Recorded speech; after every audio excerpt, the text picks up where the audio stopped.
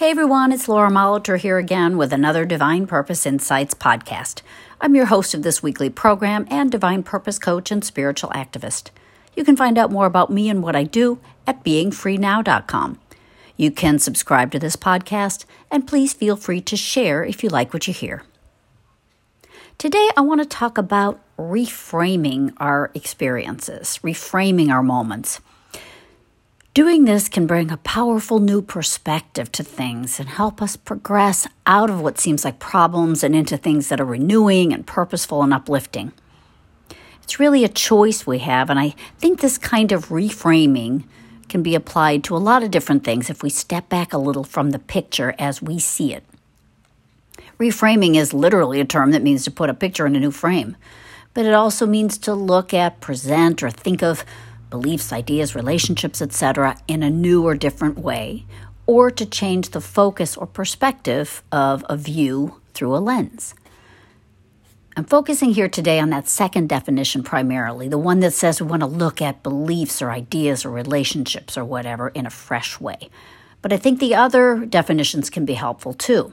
If we think about putting a new frame on a picture, it isn't about changing the picture, it's about presenting it in a new way, seeing it a bit differently, bringing out new aspects of that picture itself, or making it fit the environment in a better way.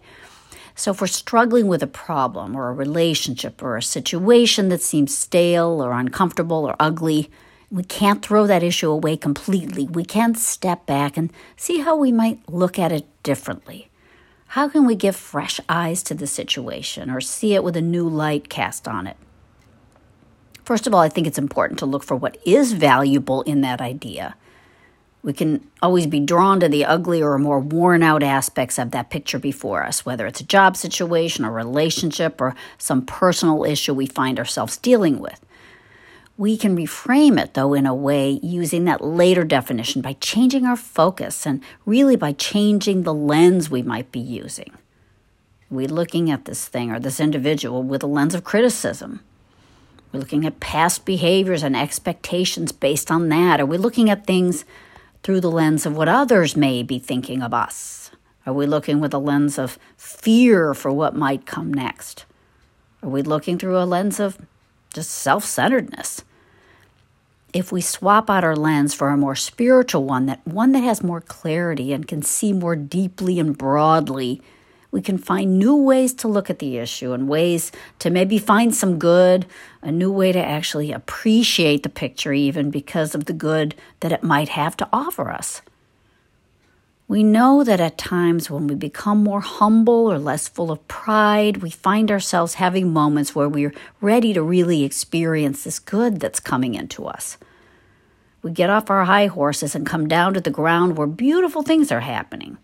We see that we may be on the receiving end of some real grace where we were focused on some problem that had gotten our attention or some feeling of our own responsibility. And yet there's grace there and love being expressed. When we switch our critical lens on others to one of love and respect and expectation, we find others presenting qualities to us that are actually lovely. We see that the individual may be so much more than our limited perspective on them. We see character traits that are honorable or at the very least come with better intentions than we may be giving someone credit for. We might see that someone's behavior is based on some of their own fears or concerns, and we can show some compassion toward them or even see that we have more in common with them than we may have thought. Likewise, we can reframe different life situations. Instead of bemoaning that we're without a companion, we can see the joys of freedom and independence, how our aloneness is giving us more time to explore our spirituality, draw closer to God, or seek out experiences and ideas that are truly progressive and joyous. We can see ourselves gaining or utilizing our own strength rather than leaning too heavily on others with a sense of neediness or personal incapacity. That's just one example. Or if we're feeling that a job situation has gotten difficult, we can reframe the situation. This may mean looking for the good that is there and being grateful for what we have in that experience, the people we like there, the good we're doing, the money we're making. Or we can reframe it also by removing our fears about leaving that job maybe, or about talking to our supervisor or whatever, and see what the scenario really can look like. We don't have to jump right in or do anything even, but we can just step back and ask ourselves some questions and see what comes up. How can I look at this experience in a different light? What if there is a way to change things?